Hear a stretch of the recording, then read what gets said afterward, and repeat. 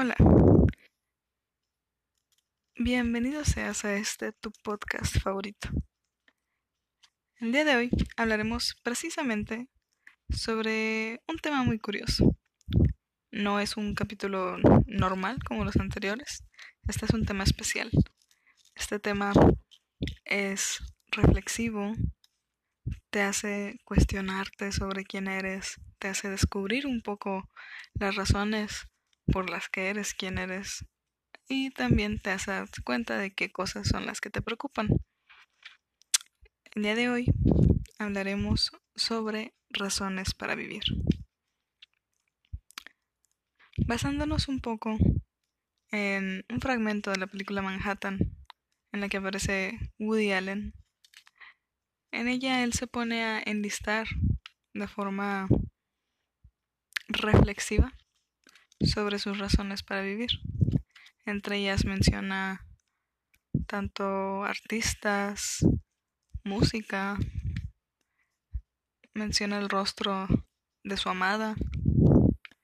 Entonces, teniendo eso como premisa, aquí es donde nos empezamos a preguntar, ¿qué razones tenemos para vivir? Personalmente, esta pregunta y toda la cuestión reflexiva me puso muy nerviosa al momento de enterarme de qué era lo que tenía que hacer, precisamente porque me hacía falta ponerme a reflexionar sobre este tema en específico, después de haber tenido tantas complicaciones emocionales. Es difícil ver las cosas positivas por las que se supone que te animas a levantarte cada día, a hacer las cosas para mejorar. Entonces este tema me llegó. Entonces, ¿qué sigue ahora? Hablar sobre esta reflexión. Al principio, cuando me puse a reflexionar sobre cuáles son las cosas para vivir que yo tengo, fue muy complicado porque la mayoría tenían que ver con mi familia, tenían que ver de que, pues mi mamá, mis hermanos, mis sobrinos. Pero siento que eso es más como una atadura, no tanto un motivo.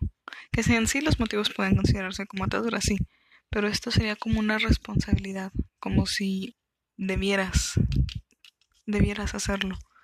Entonces, eso involucraría una atadura y a mí no me gusta estar atada. Por lo tanto, no lo quise considerar. Además de que es un poquito lo típico que dirían las personas como sus razones para vivir. Personalmente no quise agregarlo porque, nuevamente, no me gusta estar atada. Entonces estuve intentando ver a otros rumbos, otras perspectivas. Estuve preguntando a compañeros afines, no a la materia, pero pues compañeros míos, amigos, amigas, ellos que consideraban una razón para vivir. La mayoría me dijo de que, pues mi mamá, pues mi papá, a mejorar en tal cosa, llegar a ser alguien. Pero pues, ¿qué implica llegar a ser alguien? ¿Cómo puedes llegar a ser alguien? ¿Cómo sabes que no eres ya alguien para otra persona? ¿O cómo sabes que no fuiste alguien para otra persona? ¿Cómo sabes que no has dejado huella? Yo creo que todos dejamos una huella en las personas, de alguna u otra forma, porque pues si no te conocieran, quizás seguirían siendo los mismos, pero si llegas y es para bien o es para mal, puedes desencadenar un recuerdo, un cambio de comportamiento, no sé. La idea es que puedes llegar a dejar huella y eso ya te convierte en un alguien. Quizá no... Es un concepto muy vago, muy ambiguo, porque depende de la perspectiva de la persona. Pero sí, eso era lo que me solían decir. Ser alguien, mi familia, mis estudios. pero no me ayudaban a encontrar un rumbo, no me ayudaban a lograr seguir lo que yo quisiera saber, conocerme, saber qué es lo que tengo yo para ofrecerme a mí misma. Entonces, mientras me puse a hacer un listado, anotando lo que ellos me decían, eh, en cierto momento les llegué a preguntar, bueno, a las personas más íntimas, les llegué a preguntar, bueno, tú que me conoces tanto, ¿cuál crees que sería una razón para vivir para mí? Y pues me decían, pues tu mamá, tus sobrinos. Y yo, pues sí, pero no me digas algo obvio. Y no encontraba una razón. Me llegaban a decir cosas como de que, pues la escuela, pero pues, ¿por qué la escuela sería mi razón para vivir? No es todo lo que hay en la vida. Llegará a su fin, marcará un paso importante en mi vida, claro que sí, pero llegará a su fin. Entonces, como no llegaba a ninguna conclusión, lo dejé a un lado. Y así quedó durante varios días, hasta que de repente recordé que una de las razones por las que a mí me gustaría tener dinero principalmente, o no, más bien una de las cosas que más me fascinaría hacer, es viajar a otras ciudades, tanto en México como en el mundo en general. Aunque ahorita no se puede y quién sabe si se podrá en un futuro teniendo en cuenta el coronavirus. Pero era una de mis motivaciones. Entonces lo anoté, lo apunté. Bueno, viajar. Y luego, días después de eso, me, me mandó un mensaje a mi mejor amigo. Y él, a pesar de que es mi mejor amigo, no lo conozco en persona. Él es de Colombia, precisamente. Entonces, pensé, bueno, otro de mis motivos para vivir es conocerlo a él en persona. Una amistad de 7 años no es cualquier cosa. Entonces, tanto él ha estado para mí como yo he tratado de estar para él. Y nos hemos vuelto muy importantes de forma recíproca. Yo soy importante para él y él lo es para mí. Cuando nos vemos en apuros, solemos mandarnos mensajes. Así que esa podría ser una muy buena razón para vivir. Y fue mi segunda razón que anoté en mi pequeño post-it naranja.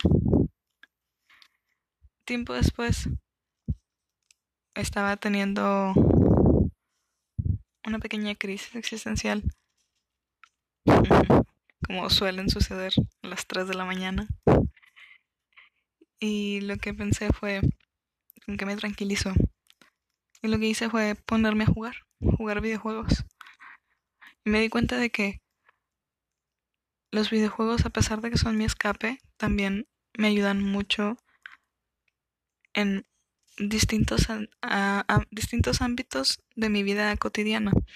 Por ejemplo, gracias a los videojuegos aprendí un poco de inglés básico.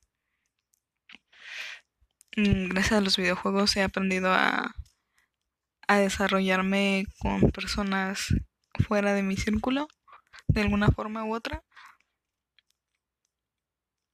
Me gustan mucho los videojuegos que son como historias visuales en las que eliges las opciones de qué es lo que va a decir tu personaje. Entonces, siento que este tipo de juegos me han ayudado a ser más analítica en lo que voy a decir, por cómo reaccionarían las personas ante ello. Todas las historias que he jugado, en las que me he visto envuelta, las que me han hecho reír, me han hecho llorar, me han hecho sentir algo, todo eso es lo que me hace poner a los videojuegos como una de mis razones para vivir. A pesar de que ya he tenido muchas historias, estoy segura de que hay muchísimas más por contar, por vivir, por jugar. Entonces, los videojuegos serían otra de mis razones para vivir, por todo lo que influyen en mi vida, como lo que han influido y por lo que influirán en un futuro. Si es que tengo futuro. No, no es cierto. Otro de mis objetivos es que objetivos, metas, realmente son razones para vivir. Digo, una cosa es, usualmente cuando preguntas razones para vivir te dicen de que, no, como lo mencioné antes, mi familia. Bueno, no, mi familia no, en este caso no aplicaría. Sería más como, sí, la escuela, graduarme. Esos son objetivos, pero porque eso sería una razón para vivir. Volvemos a lo que yo mencionaba antes. Vas a llegar a ello y luego, ¿qué sigue? ¿Ya se te acabaron tus razones para vivir una vez que ya terminas de estudiar tu nivel, no sé qué nivel educativo esté la persona pasando, pero pues es un ejemplo? Yo diría que no, las razones son más que eso. Las razones para vivir son algo simbólico, algo importante, algo que se queda contigo, algo que muestra, como lo dije al inicio, algo que muestra una parte de ti. Entonces, eh, a pesar de que lo que voy a decir a continuación es más un objetivo que una razón para vivir, siento que se complementan porque va aunado a mi deseo de ser libre y autónoma. Entonces, por eso es que, como describe una pequeña parte de mí, es que lo menciono. Y es llegar a tener mi propio departamento, de preferencia que esté a una altura, en un piso muy alto, para poder observar el paisaje. Me gusta mucho ver las cosas desde arriba, a pesar de que tengo vértigo. Curioso.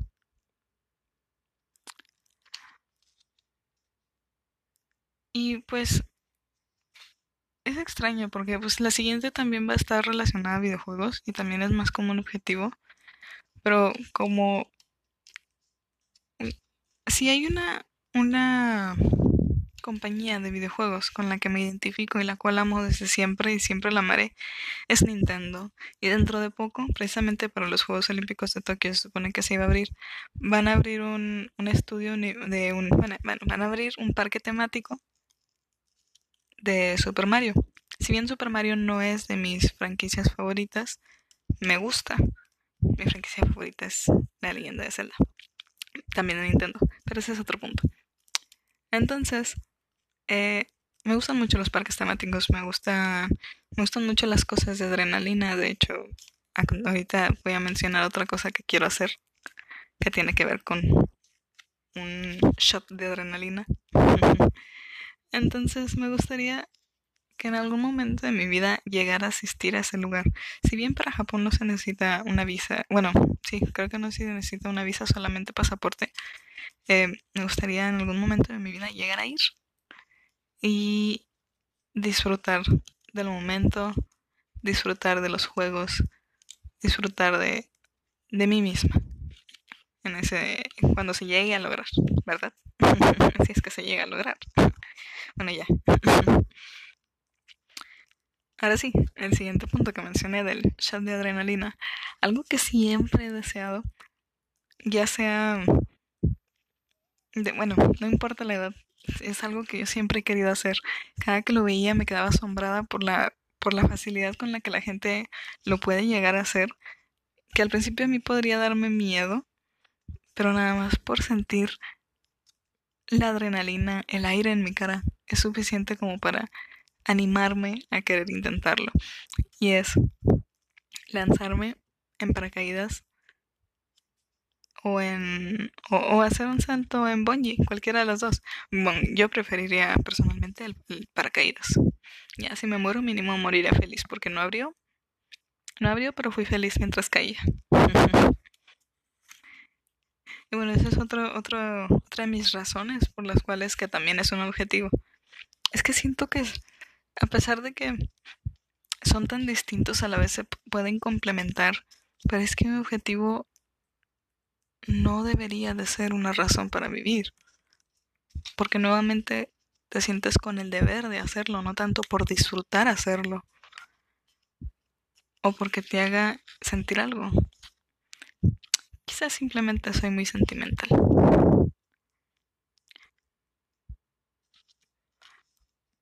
Otra de las cosas en las que me gustaría ser alguien, quizá no ser alguien, quizá no marcar un antes y un después, pero en lo que sí me gustaría es seguirme desarrollando porque acabo de entrar a este mundo y la verdad me gusta demasiado. Puedo durar horas y horas y horas y horas ahí y yo encantada de la vida y es el modelado en 3D. El modelado en 3D es una materia que llevé este semestre. Al principio no me gustaba porque la plataforma no me era la mejor, al menos yo no estaba acostumbrada, pero ahora que la conozco, ahora que la uso y ahora que quizá no la domino, pero sí tengo un poco más de conocimiento ahí en ella, al menos en el manejo y cómo andar por los menús. La sensación es increíble, me gusta demasiado y creo que voy a darle de lleno a ello, quizá no hoy, quizá no mañana, pero voy a esforzarme para seguir mejorando en esta área porque me gusta mucho y tenía mucho tiempo que no encontraba algo que me hacía feliz, que no fueran videojuegos. Y esa es una de las razones por las que quiero seguir con el modelado 3D.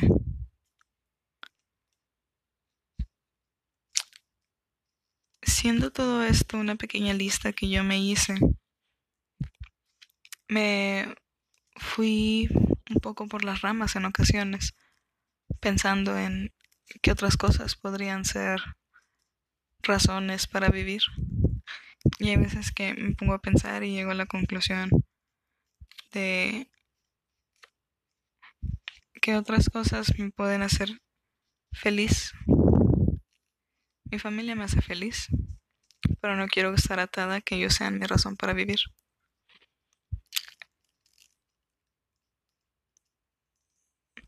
Los videojuegos me hacen feliz, pero no siempre tengo tiempo para jugar un videojuego.